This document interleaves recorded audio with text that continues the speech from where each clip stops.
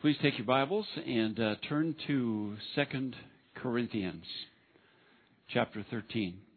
2 Corinthians 13. While you're doing that, I need to find out if a rumor I heard is true. Gary and Rose, is it your 50th anniversary this week? It is. 5-0. What day?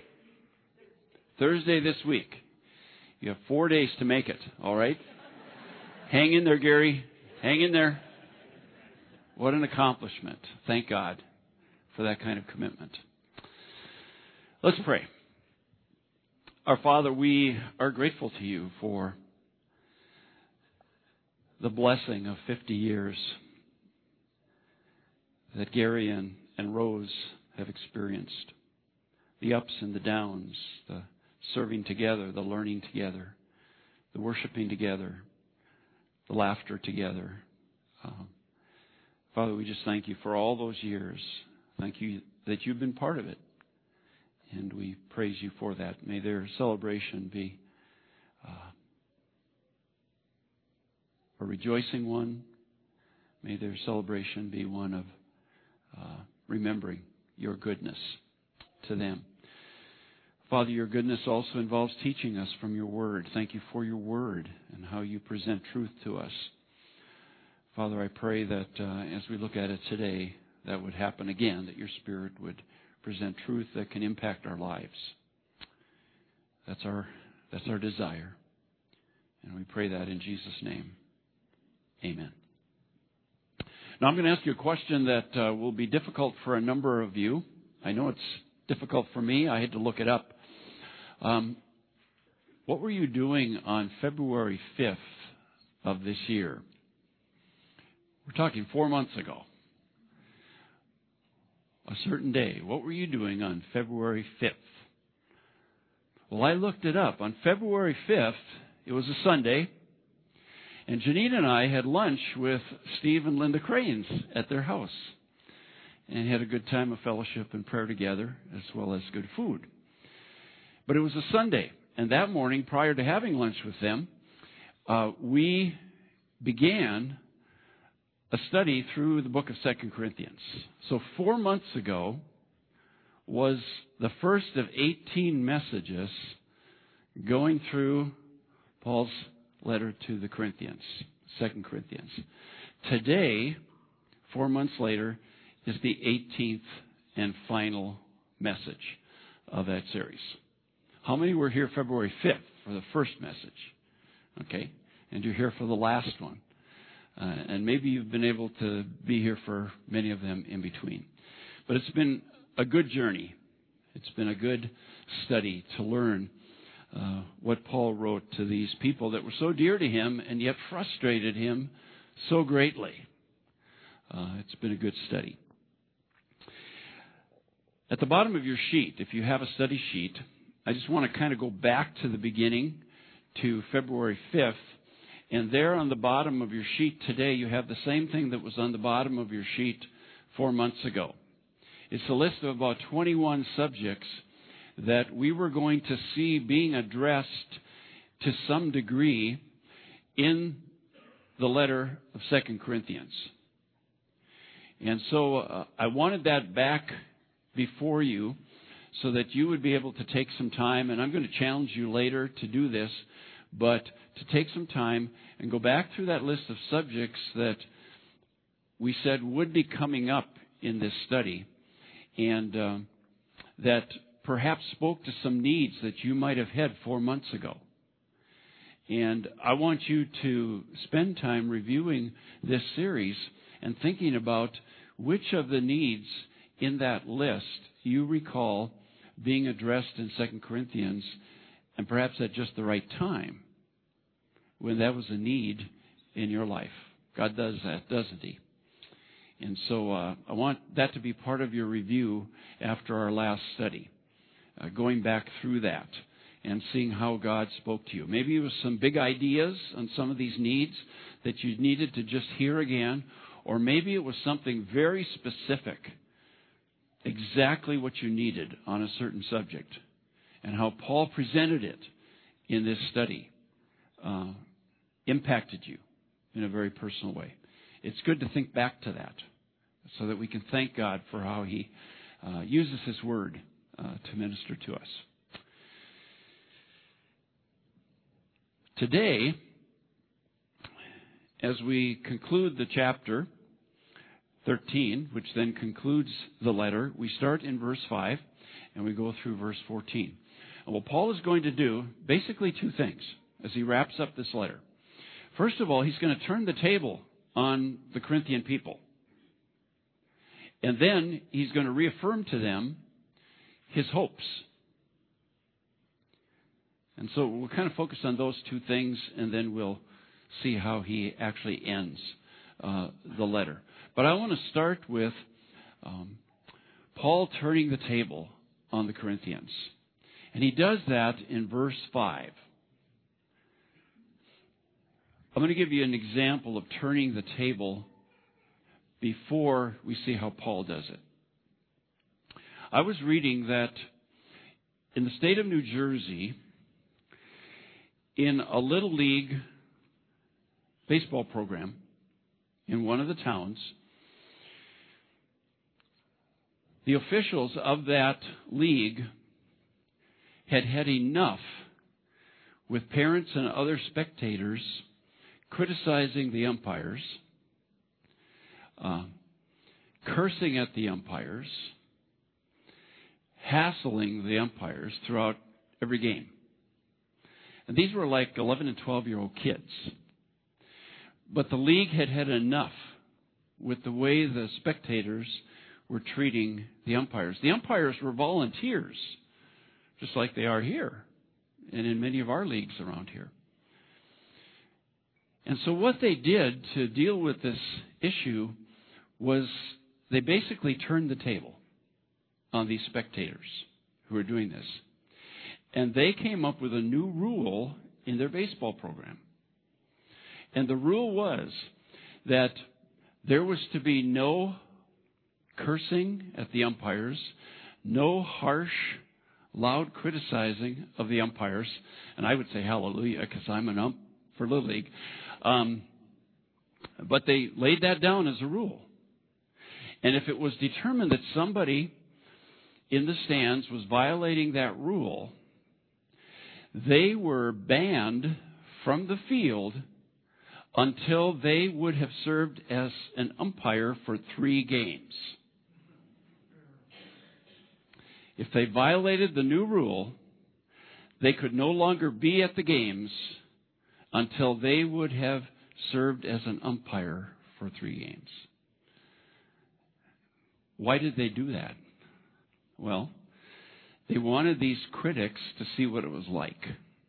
Turn the table on them. See what it's like to be a volunteer umpire. And so that became the rule. Now, Paul is going to turn the table on the Corinthians. And he's going to do it with a challenge. So let's read it. It's in verse 5. He says in verse 5, "Examine yourselves to see whether you are in the faith. Test yourselves. Do you not realize that Christ Jesus is in you? Unless, of course, you fail the test." So here's the challenge that really turns the table on the Corinthians. He says to them, examine yourselves. Now, what has Paul been addressing through this whole letter?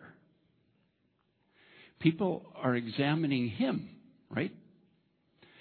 They've been evaluating Paul, and some of the Corinthians in that church have been impacted by the accusations and the criticisms of Paul and his ministry.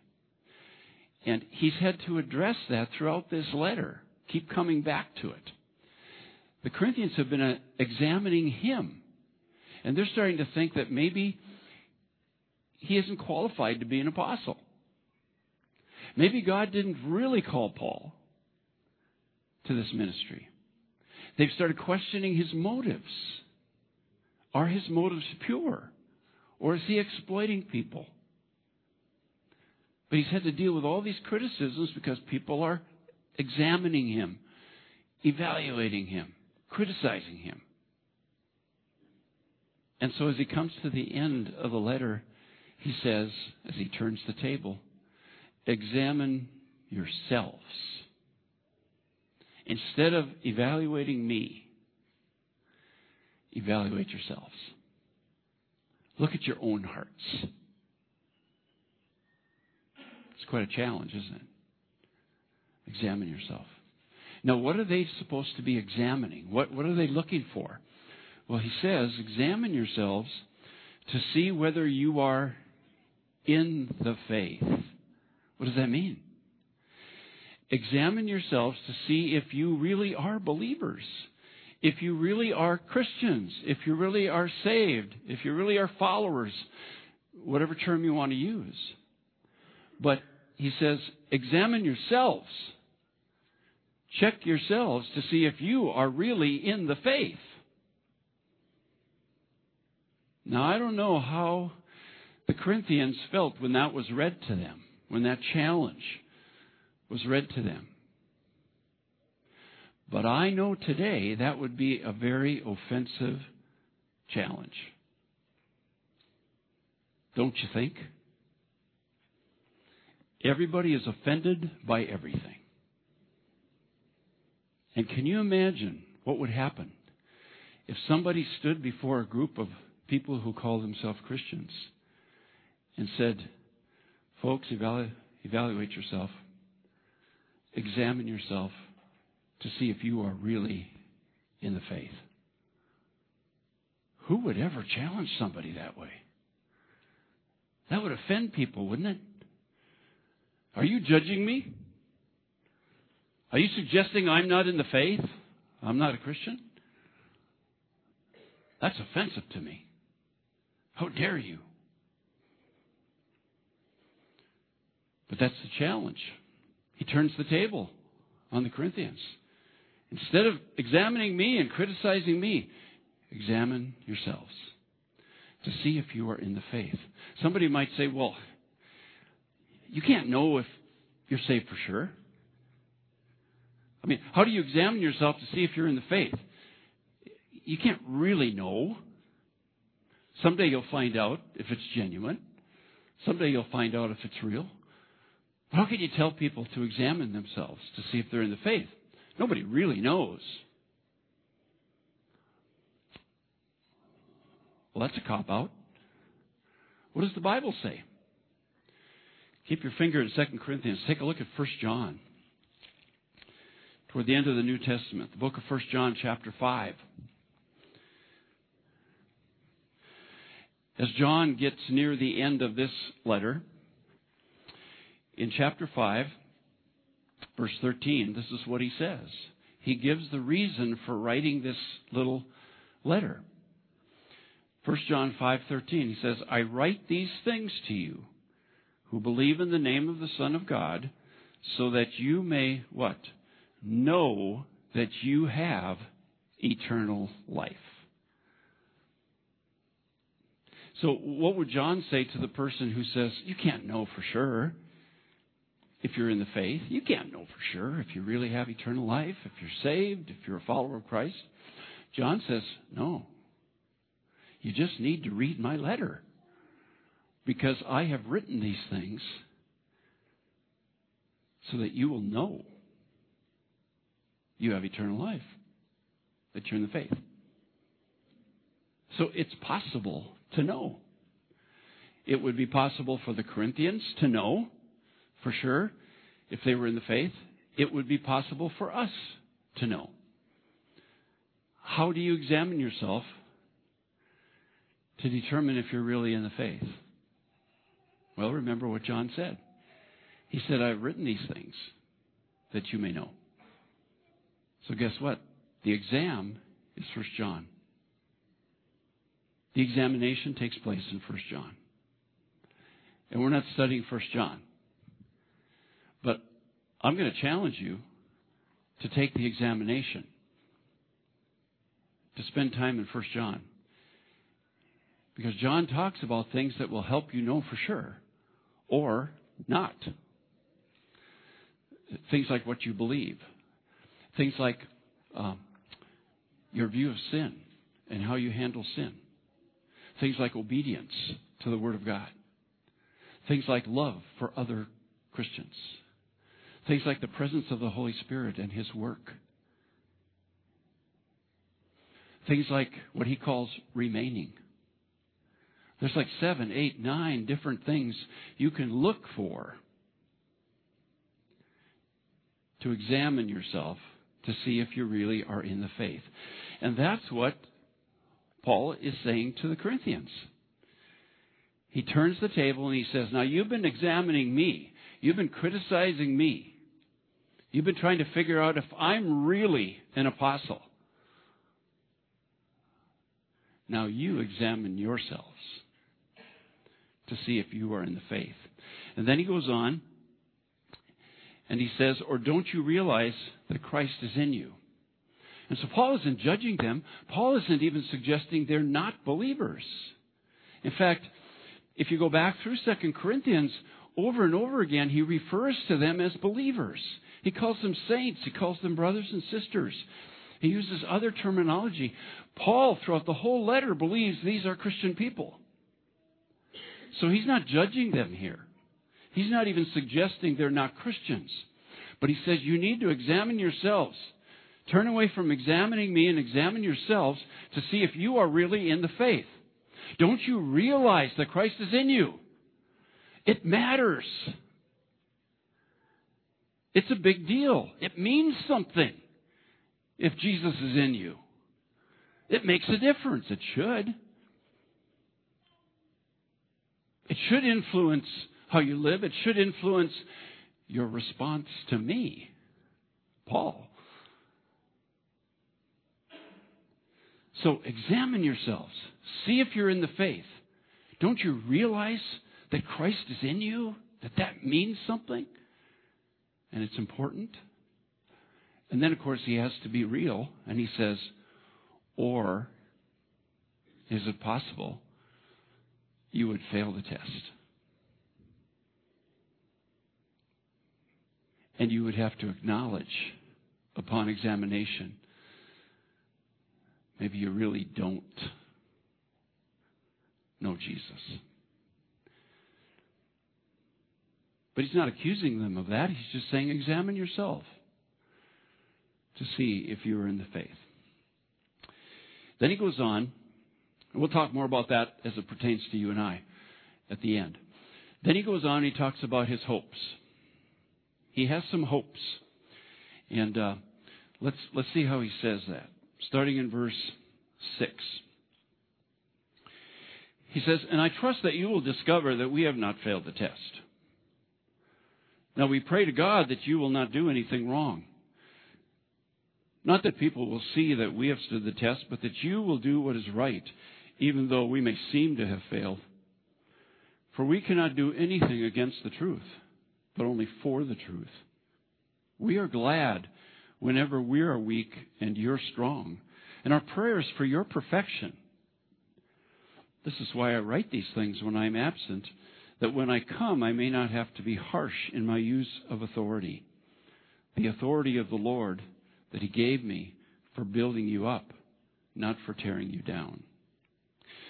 So after challenging them, kind of turning the table to have them examine themselves, their hearts, he says, here are some of my hopes. Now remember from our last study, he's planning a third visit back to Corinth. And if you recall 2 weeks ago, he says, I'm afraid of what I might find. I'm afraid that when I come back the third time, you're still going to be involved in these sins that I've been trying to get you to, repent of. I'm afraid what I'm going to see. I want it to be a great visit. I don't want it to be a painful visit. So he kind of refers back to that here and shares his hopes.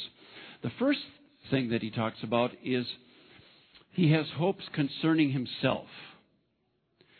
It's like he's saying, I hope that if you would turn toward yourselves and examine yourself to see if you're in the faith, somehow as you do that, you would discover that I passed the test. That somehow you would discover through your time with God that I really am qualified to be an apostle. That I really have pure motives. That I really am who I say I am.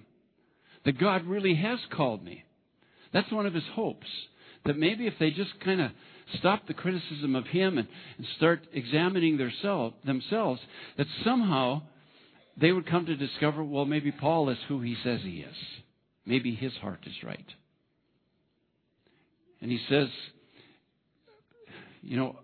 I can't do anything against the truth. I'm for the truth. I speak the truth. I try to live the truth. I promote the truth. And I hope you discover that and come to that conclusion. He also shares hopes for them. He says, our desire is that you be strong. That you be people of the faith who are strong. Our desire for you is that you don't do wrong things, but you do the right things. And then he says, our desire for you is that you be perfect. And the word there simply means complete, mature. He's just saying what makes us glad and what we hope for is that you will grow in your faith. That you will become more and more complete and mature. That's our hope for you. And it's really interesting that Paul, right to the end of this letter, expresses these caring and loving and concerning hopes for these people, because throughout the letter, he's dealing with things that, for most of us, we would have just called it quits with these people. They have frustrated him so much. But still, right to the end, he's showing concern. And he says, my hope for you is that you will be strong, that you will be complete and perfect and mature, that you'll do the right things, not the wrong things. That's still his prayer and his desire. So his hope is that they will somehow discover that he's been telling the truth and he really is called by God to be an apostle and his motives are pure. His hope for them is that they will grow, they will be strong, they'll do the right things, they'll become mature. And then he says he has hopes for this third visit when he comes. And that's why he says in verse 10, this is why I write these things when I'm absent, that when I come for this third visit, I may not have to be harsh in my use of authority. My hope is that when I come for this visit, I don't have to use my authority. I don't have to confront things. We talked about it 2 weeks ago. I don't have to come and have this painful visit again where I have to confront things that are still going on in your lives. That's not what I want. My hope is that you'll deal with these things. And when I come, we can have good fellowship. And I can just kind of lay aside my authority as an apostle and not have to be harsh with you. That's my hope, he says. And he makes a comment about this authority. He says, the authority the Lord gave me for building you up, not for tearing you down. What a great statement about authority that the Lord gives. The authority the Lord gives to people, whether it's authority as an apostle, like Paul, authority he gives to leaders in a church, authority he gives to moms and dads, authority he gives to his people who are leaders at work. When God gives authority, it's an authority to build up, not an authority to tear down. The interesting thing is Paul had experienced both authorities. Go back to the book of Acts with me. Acts 26.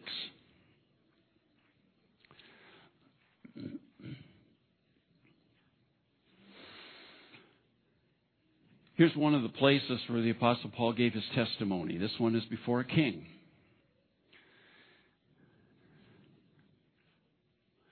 Verse 9 of Acts 26. He says, I too was convinced that I ought to do all that was possible to oppose the name of Jesus of Nazareth. And that is just what I did in Jerusalem. Now notice this. On the authority of the chief priests, I put many of the saints in prison, and when they were put to death, I cast my vote against them. And a couple verses on, he talks again about the authority given to him by the chief priests. This is before he was a Christian. And how did he use that authority? What was the purpose of that authority given by the chief priests? It was to imprison Christians. It was to oversee the killing of Christians. Paul knew what it was like to have been given authority to tear people down and destroy them. But now as a follower of Jesus, an apostle called by God, he's been given authority by God to what? Build people up, not tear them down. So Paul had experienced both kinds of authority. And he says, I don't want to come on this third visit and have to use my authority that God has given me to build you up. I don't want to be harsh. I want to have good fellowship. I want us to enjoy my visit. That's my hope. So he shares those hopes. After the challenge, after sharing these hopes, he gives some very quick instructions. Verse 11. Finally, brothers, goodbye. Aim for perfection. Listen to my appeal. Be of one mind. Live in peace. And the God of love and peace will be with you. So he says, finally, brothers and sisters, goodbye. The Greek word there is the word for rejoice or be glad. Some of your translations don't say goodbye, they say rejoice, right? That's a good translation. Charis. It means rejoice, be glad. And it was a common greeting or farewell in the Greek culture. If they greeted somebody or gave a farewell, they would say charis, be glad, rejoice. Okay? Kind of like the Jews who had shalom, peace. It was a common greeting when you came, when you left. Shalom, peace. Shalom, peace. This is charis, rejoice, be glad. So that's his farewell to them. So he's not just harshly saying goodbye. He's saying rejoice, be glad. That's how he ends it. And then you have these 4 quick instructions. He says, aim for perfection. So he brings that up again. Because he said that's what we pray for. That's our hope. So aim for perfection. In other words, aim to become more complete in your faith. Aim for growth. Aim for maturity. Let that be your goal, your desire. We pray for it. It's our hope for you. Aim for it. Then he says, listen to my appeal. I've been urging you. I've been encouraging you. I've been challenging you. Pay attention. Listen. Heed my appeal. Consider these things that I've been telling you. Then he says, be of one mind and live in peace. Get along. Live in harmony with each other. And if you're familiar with 1 Corinthians or what we've gone through, you know that was an issue in Corinth. And so he just says, hey, get along. Live in harmony. Live in peace. So aim for perfection. Aim for growth. Aim for maturity. Consider the things I've told you. Pay attention to them. Heed them. And get along. Live in peace. Let harmony be the description of your church and your relationships. And then he passes on some greetings. First he says, greet one another. Give each other a good holy kiss. Okay? Greet one another with a holy kiss. That was part of the tradition then. Some of you maybe have visited other parts of the world today that's still a tradition. That they greet people with a kiss on the cheek or wherever. And it was the tradition then. So he just says, hey, greet each other with a holy kiss. Make sure it's holy. But greet each other with a holy kiss. And then he says, the saints, the believers here, send their greeting. Does anybody remember where Paul is when he writes this? He's up in Macedonia. So what he's saying is the Christians up here in Macedonia, maybe it's in Philippi, Thessalonica, Berea, but they send their greetings. Greet one another with the holy kiss. The believers up here send their greetings to you. And then he gives a benediction. Verse 14. May the grace of the Lord Jesus Christ and the love of God and the fellowship of the Holy Spirit be with you all. And that's the end of the letter. What do you notice about that benediction? Well, first of all, you have the entire Godhead, right? You have the Father, Son, and the Holy Spirit. May the grace of the Lord Jesus, so the benediction passes on grace. May the grace of the Lord Jesus, may the love of God, and may the fellowship of the Holy Spirit be with you. Grace, love, and fellowship. That's his benediction. That's his blessing on these people. And remember, these are people that have frustrated him to no end. These are people who have been involved in sin and they won't turn from it, no matter what he does. These are people he's had painful visits with. These are people who have criticized him, people who have been influenced by false teachers who've accused Paul. And yet he's giving this kind of blessing. And he has these kinds of hopes that we see in this last passage. What a guy. I'm really encouraged to see how Paul can maintain his concern for these people despite all his frustrations with them. That's a true leader. That's a true servant of God.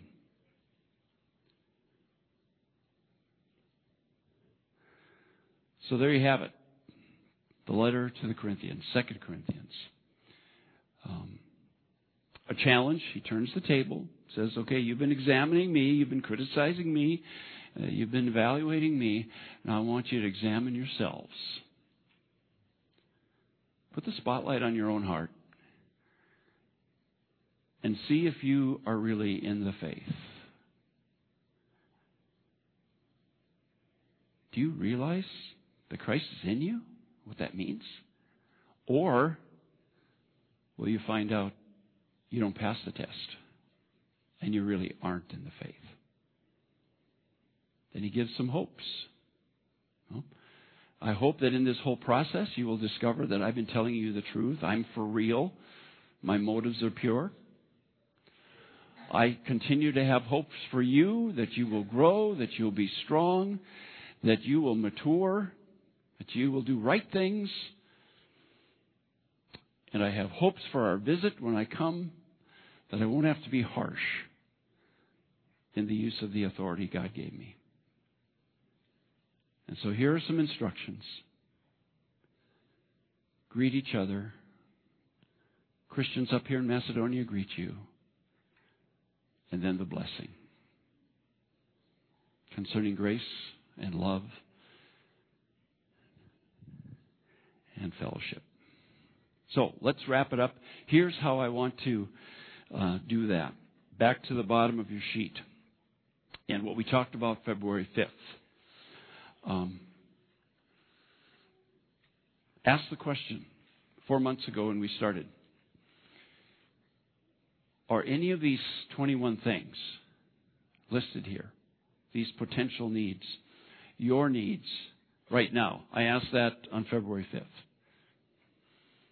And I think I had you mark them, the ones that you were interested in seeing how Paul addresses those, because they were your needs. And so the question now, 4 months later, is, did Paul address any of these things in a way that helped you? That spoke to you and your need? I encourage you to go back through that to review. Go back through that list and think about, okay, how did Paul address that? What do I remember us talking about on that subject? And just kind of go back through, asking yourself, what did I learn? What did I hear about that particular subject as we went through 2 Corinthians? Maybe you want to read the book again. Read the book now after you've spent 4 months going through it and see if it makes more sense than it did the last time you read 2 Corinthians. So I encourage you to review that way. The second thing is I want to challenge you. I want to challenge you with verse 5. And I want to say to you, examine yourselves to see if you are in the faith.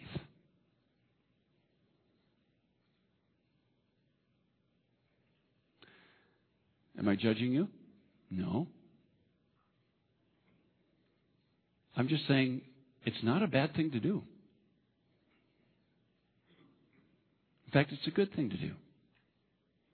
Examine yourself to see if you really are who you say you are. If you really are in the faith, a follower of Christ.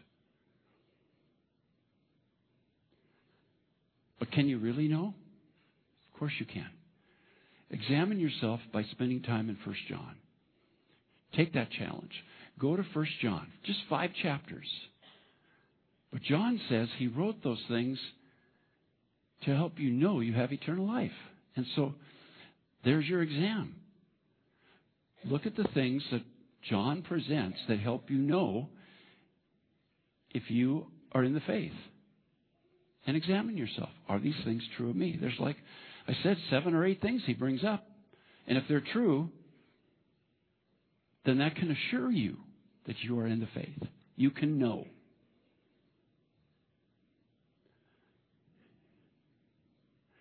And there's always the possibility that if you're willing to take that examination, you would have to admit, maybe I really am not what I say I am.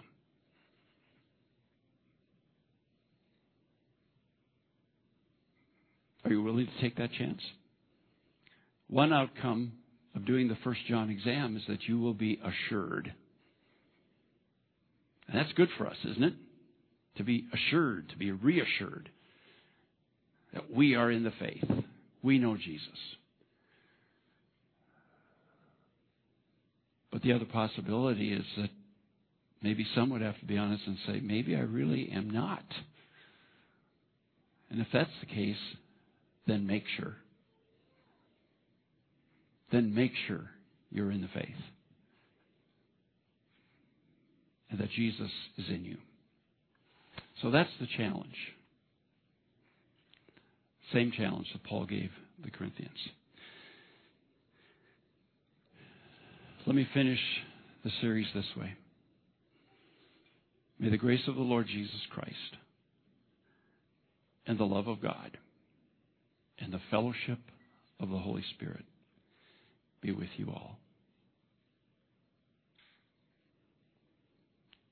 That was Paul's blessing for the Corinthians. That's my blessing for you. Let's pray. Father, thank you for all these weeks, for these months that we have just walked through this letter that your servant Paul wrote to a church in Corinth, to a real church, to real people. And Father, thank you for what we learned. Thank you for how we saw Paul addressing different situations, different needs. Thank you, Father, for how he handled criticism. What an example for us. Thank you, Father, for his conviction in doing that. But thank you also, Father, for the concern we saw over and over again, and even today, that he had for the people, the very people that were frustrating him and having doubts about him. Father, may just that big idea that we saw throughout speak to our hearts and influence how we deal with criticism, how we deal with accusations, how we deal with people who frustrate us. Father, may we continue to have the love of Jesus for those people and pray for them, for their salvation, for their growth, for their completeness in Christ. Father, as we choose perhaps to examine ourselves to see if we're in the faith as we spend time in 1 John, Lord, I pray that you would reveal to us assurance, that we would know that we belong to you. But if need be, Lord, would you reveal to us and cause us to be honest, to conclude that maybe we don't know you and we need to make that right. Father, whatever you need to do as we examine ourselves, we ask you to do it by your Spirit and by your word. In Jesus' name, amen.